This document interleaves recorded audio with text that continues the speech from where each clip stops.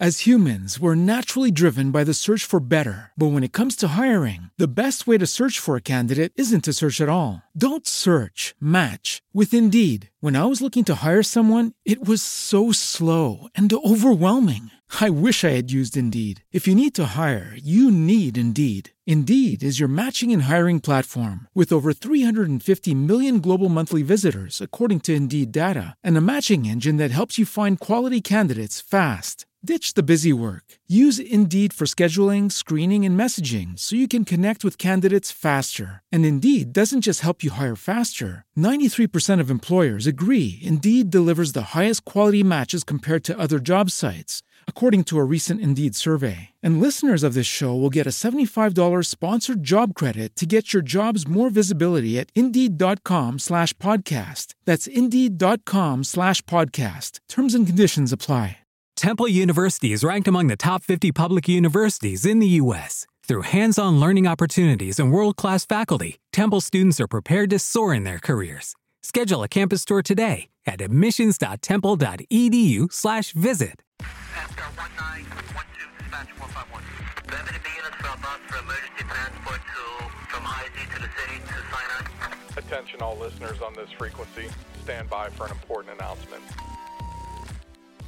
Welcome to Medic Podcast, the weekly podcast for EMS providers, EMS leaders, EMS medical directors, and others involved in or those who have an interest in emergency medical services.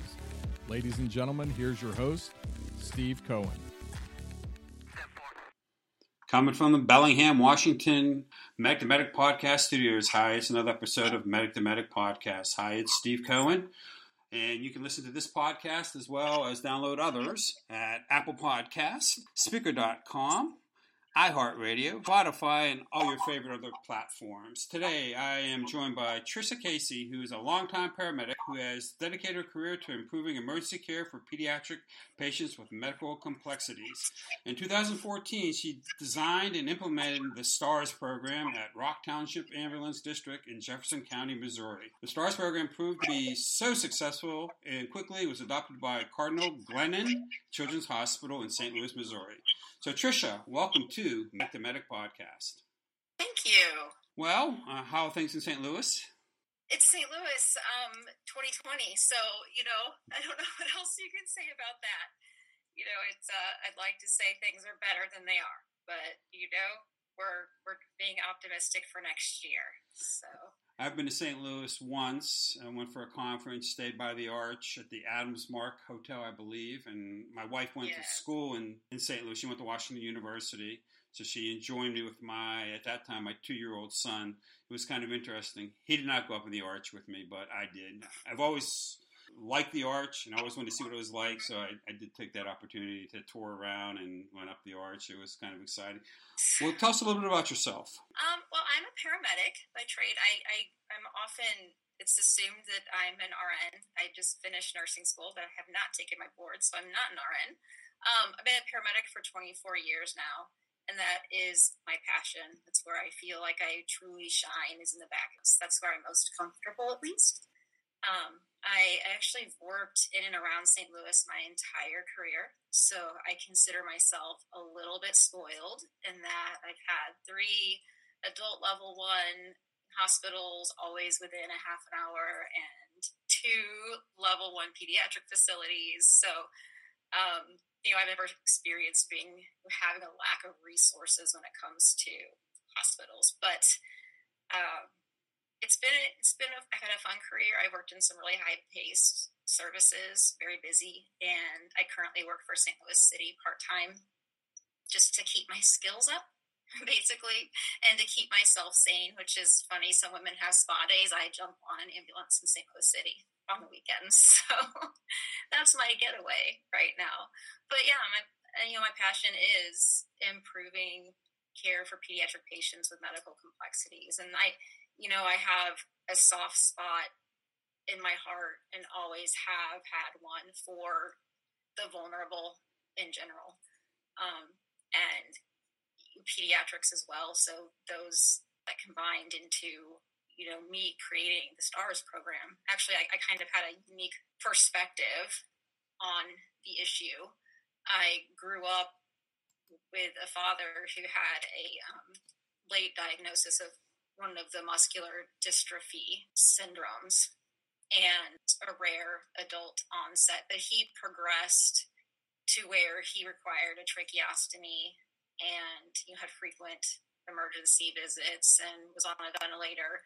And I got to live that, being there for the majority of them, watching my mother as a layperson struggle through a lot of it. Also came from the hospital originally. When I was an EMT, I never worked in the field. I worked in the ICU and burn unit in one of our level 1 facilities where everybody was on a vent. So a lot of critical care, a lot of very, very, very sick, complex people. And that became my normal at a very young age. Fast forward, when I became a mother, I actually, one of my twins has Deuce syndrome, which is a rare epilepsy syndrome.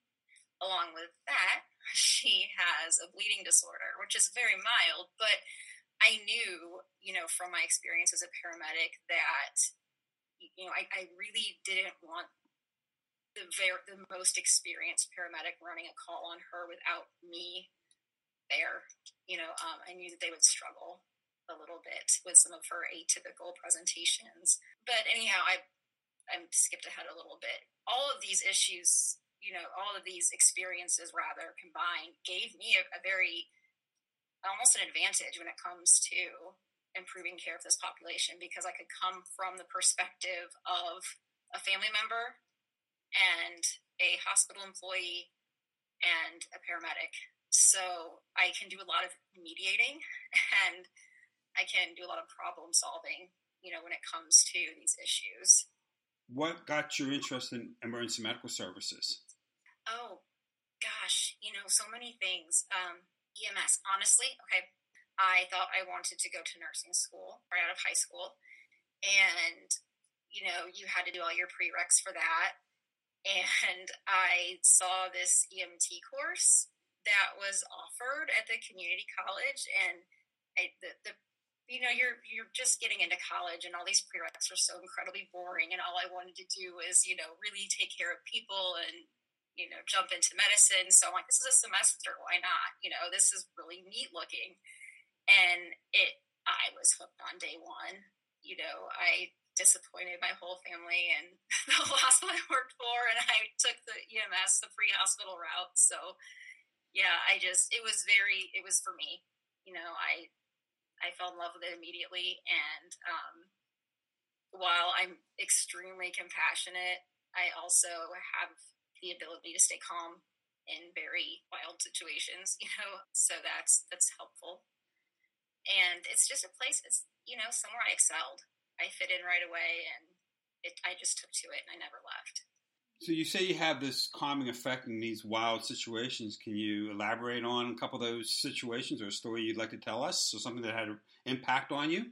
Yeah, gosh, and to narrow it down to just one call, that's hard.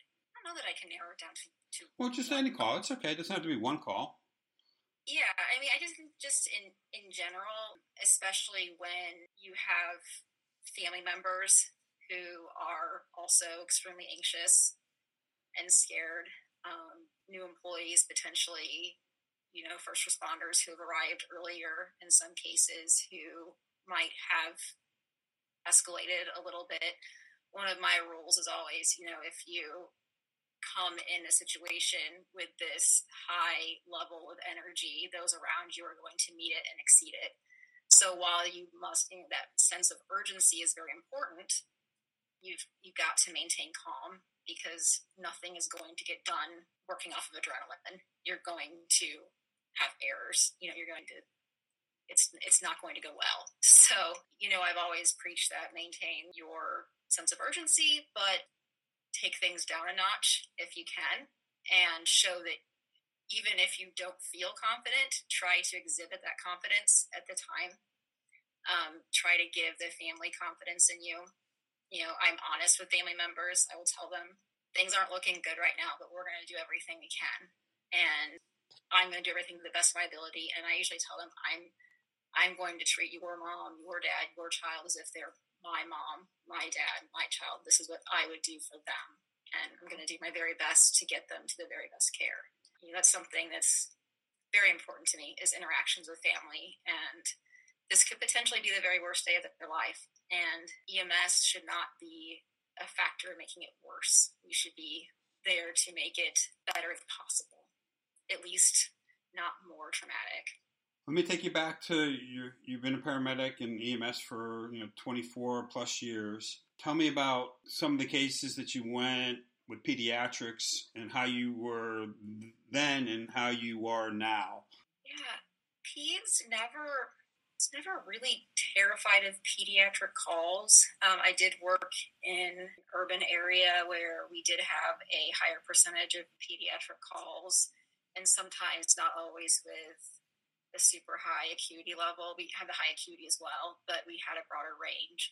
Definitely I have more confidence now for sure, because as I've matured. But something I did recognize early, and I still recognize, is that, we train pretty intently on PALS for these cardiac arrest type situations for usually typical kids, or the big trauma arrest, if that's, what the case may be. But, we're very, very algorithm based, which emergency medicine is. It's the safest way to be. You see a presentation of ABC, you treat with 1, 2, 3.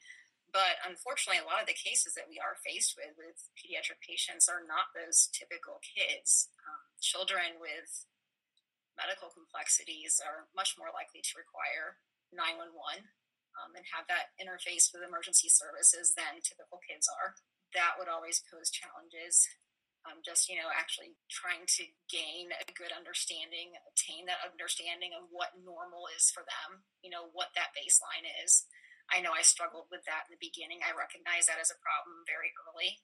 It's, they're only, max about 5% usually of the whole call volume for EMS agencies in general. So they're already not not your norm.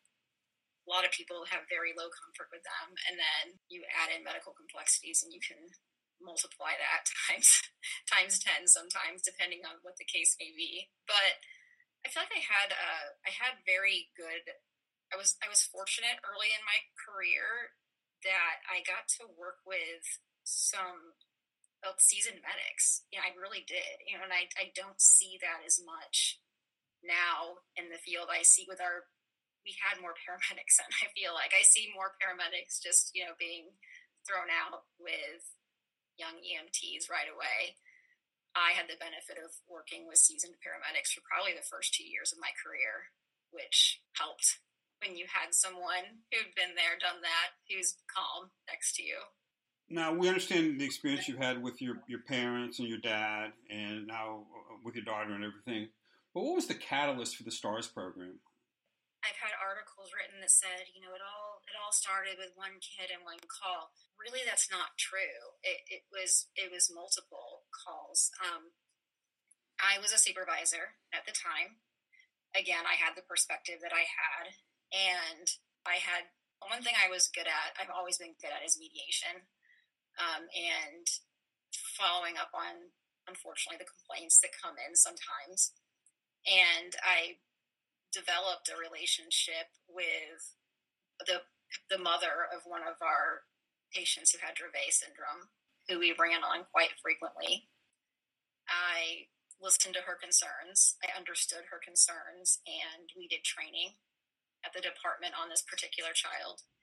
Got everybody used to his norm, used to the fact that, he may have 6 generalized tonic-clonic seizures in one day, and he may stay home. And if mom's comfortable with it, that's how it's going to be. We may call neurology and they may change his medications, but this is his life. He's never going to be seizure-free. One of the complaints is that, the fire department arrived and told mom, oh, absolutely not. He has to go to the hospital because, unfortunately, they didn't understand that was the case. This is a very sick little boy who will always have this issue. But anyhow, we did training on him and his particular needs, but then we would have new hires every 6 months of part-time employees. And if we didn't repeat that, and I would hear them running to his house, I would have a moment of panic, like, oh gosh, they don't know him. Like, this is going to be disastrous. We should probably call on the way, give them a little bit of an update. So we had him in the district, and then we had an issue where and this was prior to me coming to Cardinal Glennon, one of my paramedics came back and said, from transporting to St. Louis Children's Hospital, and said, wow, I can't believe I just got scolded by the receiving physician for having this child on high flow oxygen. Said, don't you know that can be dangerous? But he was starting in the 70s. But he has, this heart condition, and he's not supposed to have the oxygen. And I was like, what? Yeah, she said his normal's in the 70s. And I'm like, that just blew my mind. It was something I hadn't heard of. And it drove me crazy. I'm like, where does this kid live? Where was this call at? What is wrong with him? Why is oxygen potentially dangerous? Why are his baseline oxygen sats in the 70s? This is a dangerous situation. We need to know about this. This is definitely not the norm. So I had to seek out that situation and mitigate that. I was mind blown. Then actually one of our paramedics, one of our full-time paramedics, had a little one in the NICU for, probably 6 months or so, who has Cornelia de Lange syndrome. But he came home with, significant heart history intervention. He had oxygen. He was had aspiration issues, a G-tube. And I'm like, you know what? This is one of our own family coming home now. I'm not comfortable caring for him. He needs to go downtown. If they call 911, I, as an experienced paramedic, as an educator, as a supervisor, am not comfortable with this infant in the back of my ambulance passing hospitals, going to his hospital where he needs to be. We've got to fix this. So honestly, I Googled special needs pediatrics, EMS, and oh my gosh, you get 101 articles on the issues. What people have done to try to fix the problem. I pulled up the EIF form that the ACEP and AAP made and took a look at that. I thought, that's great information. We need to know that. However, being handed that form upon arrival for a high acuity incident really isn't going to be so helpful if you've never heard of this syndrome before, you've never laid eyes on this equipment before. There's no time to sit back, read, study, and learn. So I took the information from that form that I felt was most pertinent to the pre-hospital, broke it down, decided that we needed to find out who these kids were in our ambulance district, and make these plans for them. We needed to have education on them prior to an event taking place. We needed to pre-plan, just like the fire department pre-plans for buildings. You can rebuild a building. You can't replace a child. So much more important to pre-plan for them, in my opinion. And of course, I got hit with this is HIPAA. This is emergency medical care. And it's extremely important. So it was successful. I wanted to flag the kids, but I didn't want to flag them just at their homes because kids travel, and I knew a lot of our kids would be at school and at the store, etc. So we gave them numbers. And I talked to our dispatch center, and they agreed to house these numbers, attach them to the homes. We did flag homes, but we told them, the kids are also going to be numbered for this reason, and this is their emergency plan. We kept the plans in a folder in the ambulance, and then if the parents, I still remember the first time a STARS call was dispatched, I was so excited. I'm like, yes, it worked. The ambulance was dispatched, and dispatch said, right after the initial address and the nature of the call, they said, be advised you're responding on STARS patient 4. And, I heard him say that's clear. And, I was able to review the call afterwards and talk to the mom and see how it went. And it gave me chills to hear it dispatched and to know, oh my gosh, this is something that works. And I really didn't have any intention of it being anything but that for my district. I was happy there in my little place with my first 14 kids, who I still dub the originals.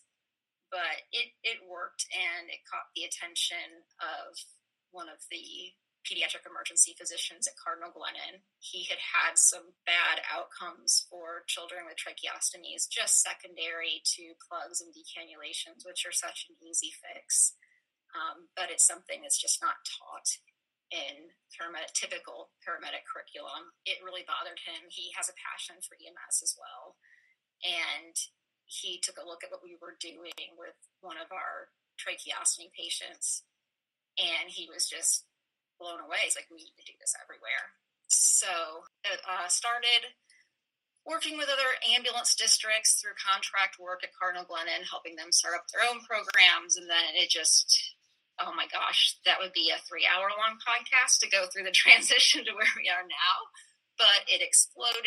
It we lost control of it a little bit, had to rein it back in. And now we are completely a hospital-based program where we create the emergency plans. We identify the children who we believe are at risk. I have a partner who's also a paramedic who writes the plans, which is extremely important. A lot of people question that. You have paramedics writing plans for these extremely complex kids. It's like, well, yes, because we have a full understanding of the capabilities and limitations of the providers who are going to be caring for these children when they go home. We understand their protocols. We know who their medical directors are. We know what equipment they do and don't have. We know what drugs they do and don't carry. And we can do risk mitigation by looking at this kid, distance from hospital, expected emergencies, and really write a good plan for them. Something else that we've been so fortunate, my team at Cardinal Glennon has been so fortunate that we've had such amazing buy-in from the hospital. All of our subspecialties within the hospital have just really, they love what we do. They have really bought in. And the hospital now has really kind of owned that it's our responsibility, if we're going to, for a lack of a better term, create these children in our NICU and in our PICU and send them home with extreme technology dependence and complexity. We should probably start considering EMS as an extension of the care team. We do have a responsibility to follow them home and make sure they're safe, not just within our 4 walls. Their care doesn't stop there. We've got to be smart, and we've got to take responsibility for the fact that a lot of our kids have gone home and not done so well and have gotten in a lot of trouble, and it could have been prevented. A couple follow-ups. One is that we really need to define what STARS mean. So why don't you do that first for us? I get ahead of myself. I apologize. So STARS is an acronym for Special Needs Tracking and Awareness Response System. That took a long time to come up with.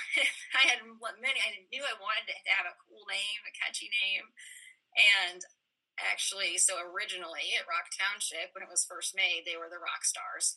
So it was catchy, it fit, and I could fit what I needed into it. So that's what STARS stands for. What other names were you considering before you settled on after Rock Stars and STARS? Oh, I was trying to just, I knew it was probably going to start with special needs. So I was like, snow and snowflakes and, I don't know, I threw around a ton. It was a long time ago. It was going on 6 years ago now. But yeah, it was something I tend to fixate, that I obsessed over. Jotting down notes for a long time, and finally came up with STARS. Looking at your program and reading about your program, starting in 2014, you started with 14 kids. It's really community paramedicine for kids. That's kind of a comparison, maybe not bad comparison, good comparison. What do you think? At best, that's amazing. When we see that happen, that's amazing. When we see it kind of roll into more of a community paramedicine type program, because honestly, the subspecialty group, I don't know if you call them a subspecialty because they take complex kids, so from a bunch of subspecialties, but the group I work with, the clinic I work with most closely in the hospital, the closest is the complex medical care clinic. They have a goal of reducing recidivism, and they want to keep these kids home safely if possible. And every time we can prove that EMS can go out and troubleshoot equipment, perform good assessments. We've had them replace, help replace G-tubes, completely replace G-tubes after training them. We've had them, help do a trach change. We had a paramedic at a district an hour from us, mom left. It was always when mom leaves, and grandma just wasn't fully comfortable. He got there, did a trach change. She was fine. She stayed home. We've had them correct blood glucose and had them stay home. We've had them run 12 leads and talk to cardiologists and had them stay home. We've had them give clotting factor to, a child with hemophilia and then talk to our hemostasis clinic and that kid stay home. That's an IV only drug for those who aren't familiar. So, and a lot of our kids don't have port. Some parents aren't as skilled at starting IVs as others. So sometimes that's all they need assistance with is just getting that IV access and running the drug. And they don't necessarily have to come into the hospital. So yes, in those instances, comparing it to community paramedicine is appropriate and accurate. And it's a need. The need is there. And I hope that we grow in that aspect. Well, it has grown, right? You had 14. How many are in your database now? I'd have to pull it up today. We've held the number 911 because we want 911 to be, a big media release. But I think we're at 919, I think we put in today. So, and I think the live children, when we say live, that means the ones that are, have not graduated the program, the ones that are actually live and viewable in the system right now. It's an electronic system. I think it's 786, I believe, which would probably change tomorrow. So I want to talk a little bit about the care plans. If you could just give our listeners a little bit of detail about what's in those care plans, and you say your partner writes those care plans, just some components of it and maybe some examples of what goes in some of those categories. Yeah, absolutely. The care plans can be something as simple as, an accurate baseline. We used to take every child that was referred to us, but now we do have to look at who, really needs to be in STARS and who's really at risk. There are children who aren't that extremely complex, but the one reason we take them is because their baseline is so far off from typical. One of my isms that I have is, if you don't know what normal is, it's impossible to assess for the abnormal. So your assessment's going to be nothing. You have to know what's typical for that kid. So baseline findings is actually at the very top. And with that are baseline vital signs, which can be all over the place for our kids.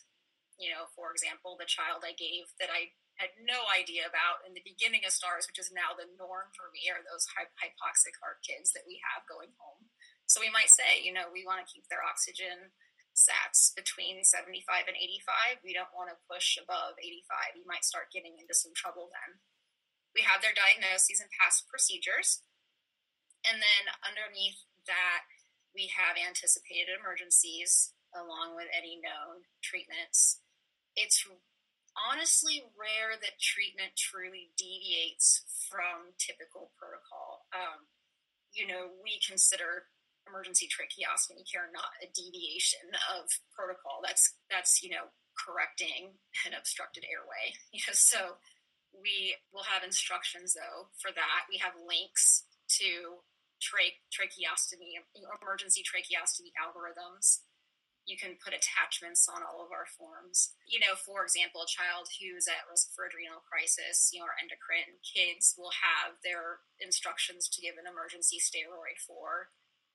But fluid restriction, there's also caution notes that we will, different caution, don't position them, on the right side, you can't access anything on this arm, again, please note baseline oxygen saturations, avoid high flow O2, avoid fluid overloading, watch end tidal.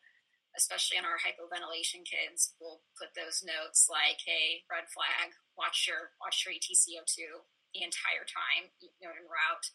Then we have, of course, medications, allergies, but it's typical, typical things you would find on any type of emergency care plan, but they're just very tailored to the child. Oh, their medical equipment, there's a section for just their home medical equipment, settings, sizes. That's something if they have to go to outside hospitals, because we've actually, our plans are also written for the community hospital as well. And most parents can spout off sizes, but sometimes they're like, oh gosh, I don't know, I'd have to look, for what size G-tube they have, or, what size and brand and length of trach they have. And the RTs there will want to know their bed settings and 6 settings versus well settings. So we'll have that all on there.